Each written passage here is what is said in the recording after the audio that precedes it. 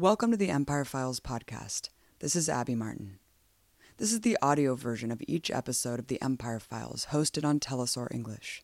You can watch every episode at theempirefiles.tv. While in Venezuela, I had an intense experience at an opposition protest, which received wide coverage in the Western press. So I wanted to see the demonstrations that get virtually no coverage, those by government supporters. The atmosphere was quite different.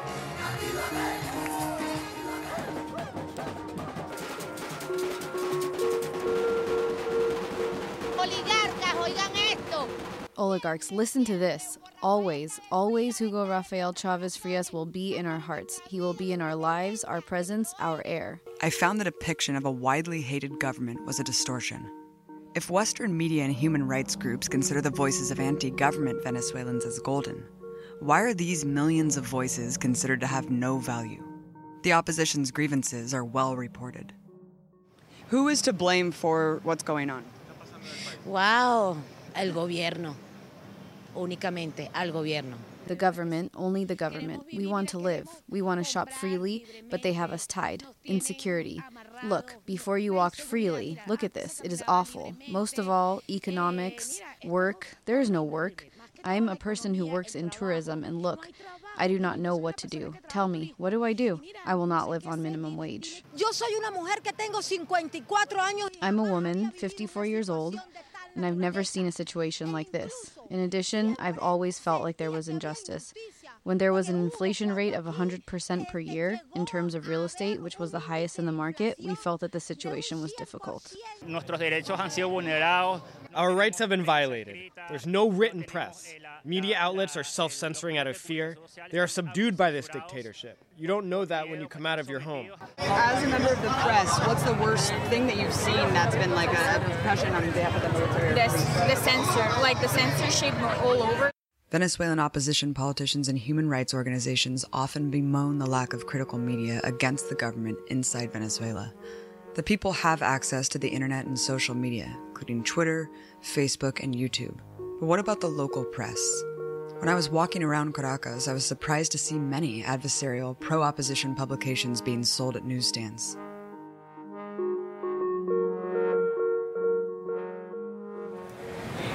So, one thing that we're told in America is that the press in Venezuela is completely controlled by the government. So I went to a couple newsstands and bought up every paper that I could find, and surprisingly, the vast majority were not. Let's take a look at them. Últimas Noticias, it says, so far 1,200 buildings have been destroyed. I'm told that this is a neutral paper and that some days it has pro-opposition stuff, some days it has pro-government stuff, so this is a pretty neutral paper. This one's called Diario Via. It says, public power should condemn the violence. It also talks about the young man who was burned alive. And it also says, the opposition is provoking a civil war. So that's Diario Via, a leftist paper. Another leftist paper. It says, Maduro, we're going to give constitutional rights to the missions Chavez gave us. And it shows the pro-Chavez march, the huge one that was mostly ignored by opposition people and by Western press. So this is another leftist paper. The other four are completely anti-government papers, all opposition papers. The first one, La Razón. It says, sovereign assembly, sovereign bullshit. It says, the coup continues. People do not want their speech to be stolen. The next one, Las Verdades de Miguel. So on the front of this one, it says, stop the violence. It basically insinuates that police are causing all the violence. It says, we're brothers, right? Depicting the protesters as totally peaceful guitar players. Who knew? Amazing. And then you have Zeta, which is another opposition paper. It portrays Padrino as some dictator. Padrino's the head of the National Guard here. He looks like Pinochet in this photo. And it's essentially saying the blood is on his hands, right? Todo está en sus manos. Really, really amazing here. And on the back of the paper, it shows a young journalist, 27 years old, who says he died for the liberty of Caracas. Incredible. Tal Cual, which is the most shocking one of all, perhaps. It says Maduro van 43 víctimas. It's already been 43 victims, essentially all Maduro's fault. Well, we've seen the breakdown. We know the truth there. So, and then of course you see other stories where it's talking about government corruption, Maduro receiving illegal funds, etc. So, out out of the 7 papers, 4 are anti-government, 2 are pro-government, and 1 is neutral, to go either way. So it looks like the press is not as controlled as we think. The next day, I even saw a different paper with the most outrageous headline of all: Trump must take care of Maduro. Television ownership is similar to print media. The Committee to Protect Journalists claims nearly all TV stations in Venezuela are either controlled or allied with the government of Nicolás Maduro. That is blatantly untrue. According to the Center for Economic and Policy Research, private TV media captures between 74% and 92% of the country. A 2013 Nielsen ranking found state TV captured as little as 8.4% of people tuning in. One of Venezuela's biggest TV stations is Venevision, owned by right-wing billionaire Gustavo Cisneros.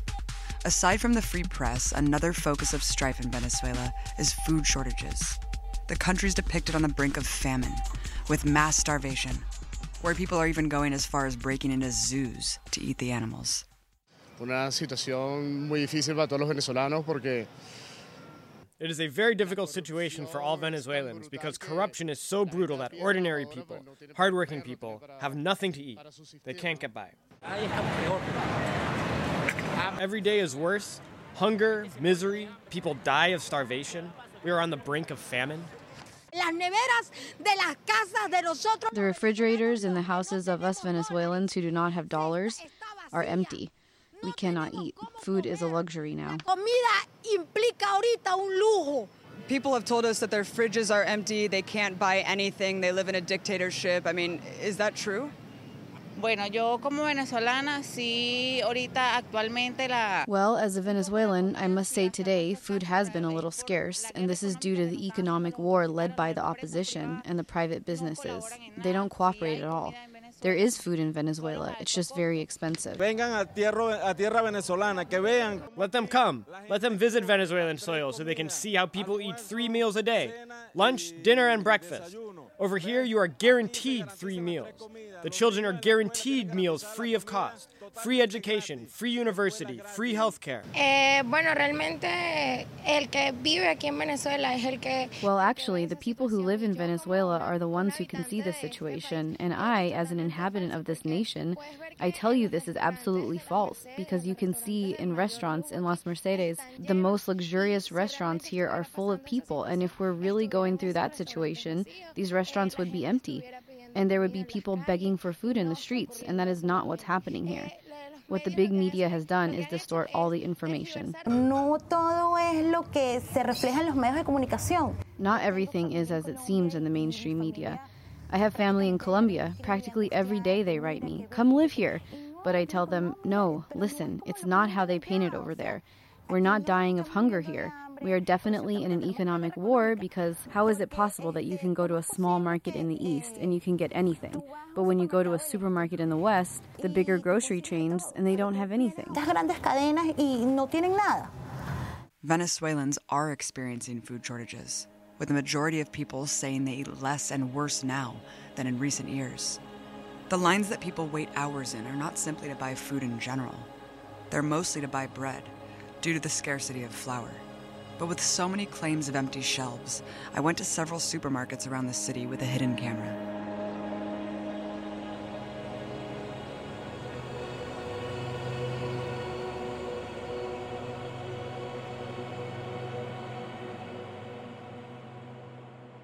So we just went to about 5 different supermarkets, and the shelves were fully stocked. And this is all types of neighborhoods, all types of classes. The shelves were stocked with everything from Nestle chocolate, all Coca-Cola products, fish, meat, vegetables, fruit. Although it is true, I did not find toilet paper at any of the stores. There's a multitude of other paper products, from Kleenex to paper towels to napkins. So while it is true that there are shortages, it seems like you are very able to find things for everyday life, no problem.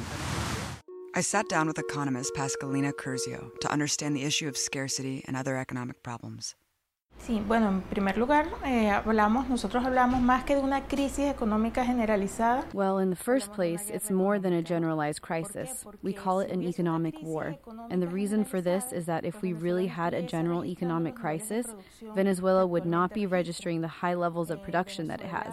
Venezuela in the last 4 years has maintained a GDP per capita 9% higher than in the last 30 years. So we cannot call it a generalized economic crisis. What we see is that there are several aggressions focused on affecting the entire population, and it has to do with market manipulation and of the economy as a whole. Above all, it is affecting currency. De la economía en general, no, sobre todo a través de la moneda. So there seems to be an abundance of all types of food, paper products like napkins, Kleenex, yet of course there's main staples that are a huge shortages, right? Toilet paper, namely, things like oil, flour. How is that possible? How could there be such an abundance of paper products, yet no toilet paper?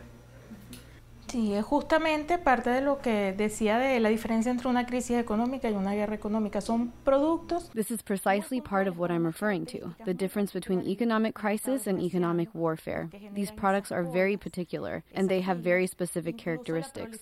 They are responsible for food lines and even generate illegal markets due to the scarcity being caused. These are highly consumed products, particularly by Venezuelans. There are some foods, for example, like pre-cooked corn flour. It's the first on the list of items most consumed by Venezuelans. These are associated with life and daily activities, to health in the case of medicines. And aside from that, they have an extra feature.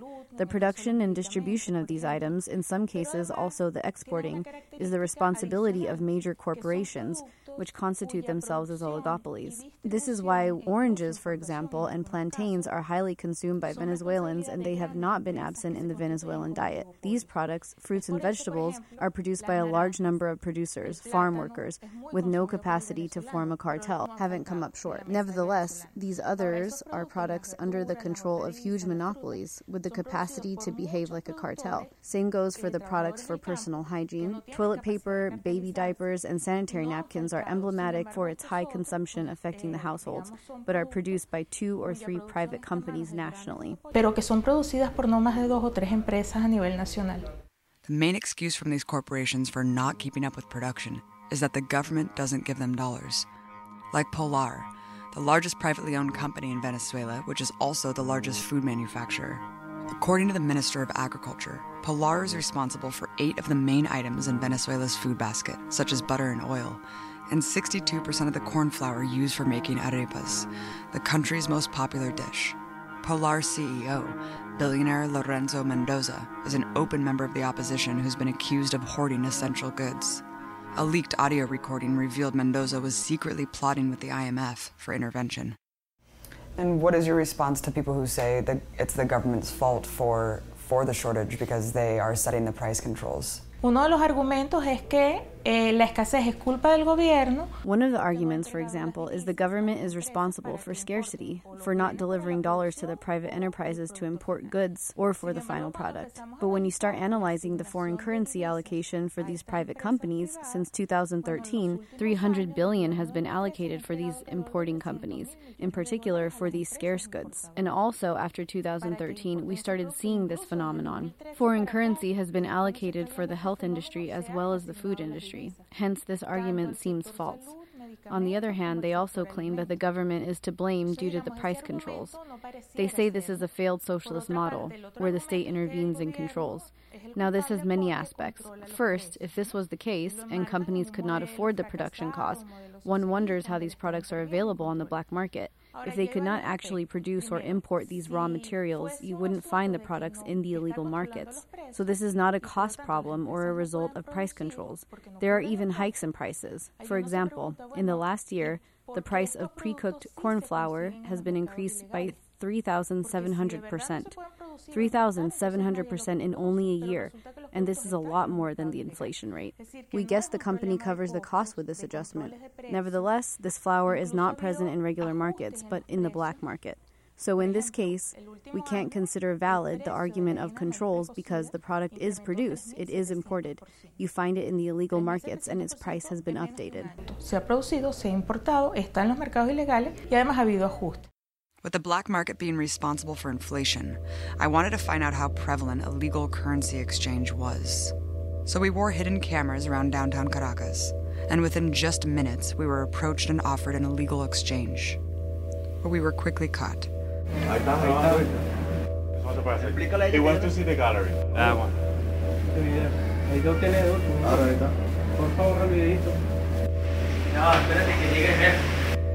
Conscious and to be.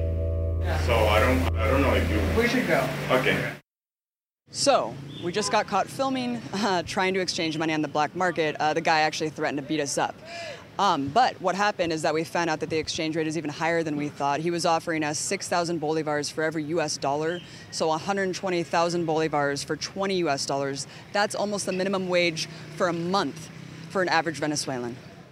What they had offered us, 6,000 bolivars per dollar, was over 6 times the legal exchange rate that day. Let's talk about the black market. For example, you can get over 6 times more bolivars exchanging dollars on the black market. I mean, this is insane. I've never heard of anything so, disproportionate. I know that there's black markets that exist, but I've never heard of a dual economy like the one that exists in Venezuela. What factors led to this? Ese mercado negro, el valor de la moneda en el mercado negro. Well, the value of foreign currency in the black market. We have said this is a totally manipulated value, done in an arbitrary and disproportionate manner. It is manipulated by means of certain websites. Se manipula a través de portales web. The main market source for the bolivar's exchange rate is a website called Dollar Today, run by a right-wing former Venezuelan colonel who moved to the U.S. after helping lead the failed coup against Chavez in 2002. Pues no se corresponde con ninguna variable económica. It does not correspond to any economic variable. One of the main elements that leads to strengthening a currency is the quantity of international reserves. When we look at this relationship, we found that international reserves have not fallen to a proportion as to explain these levels of illegal exchange. And the main reason is because the foreign currency in Venezuela, 95% of it comes from our oil revenue. Private companies here do not produce a foreign currency income. So, the state is owner and controller of the foreign currency, and it controls its allocation.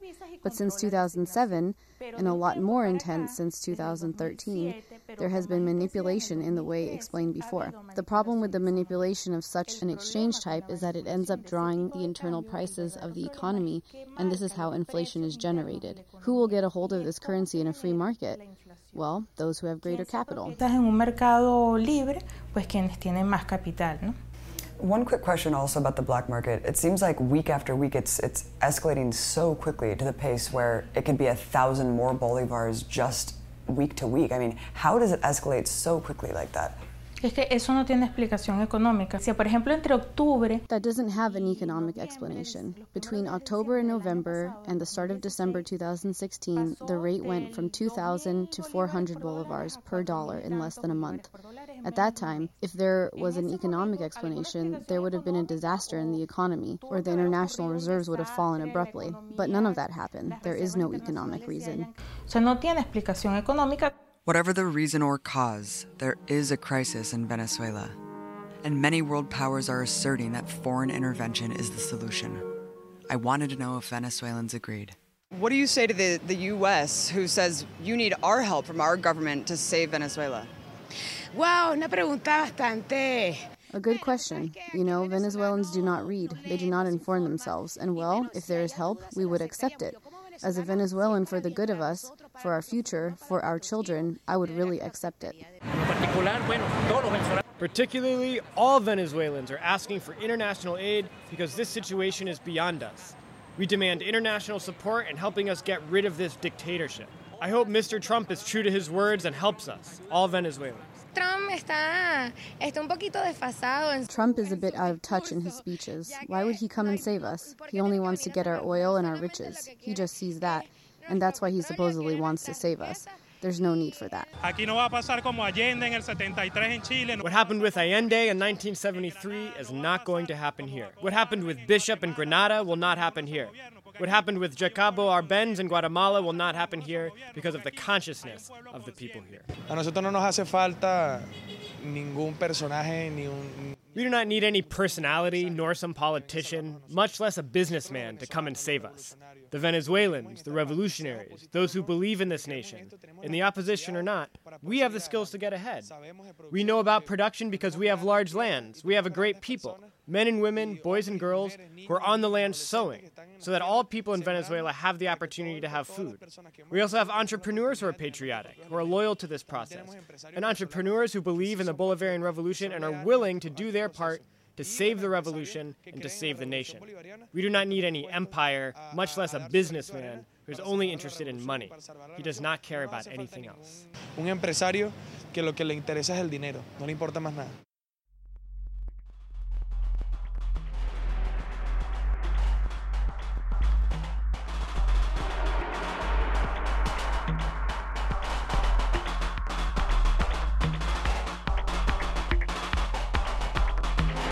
Thank you for listening to the Empire Files podcast. If you want to subscribe to our mailing list, please sign up at theempirefiles.tv. We want this show to be a resource for those fighting against empire both here and abroad. Let us know what you think on social media. You can find us on Twitter at Empire Files and Facebook at The Empire Files.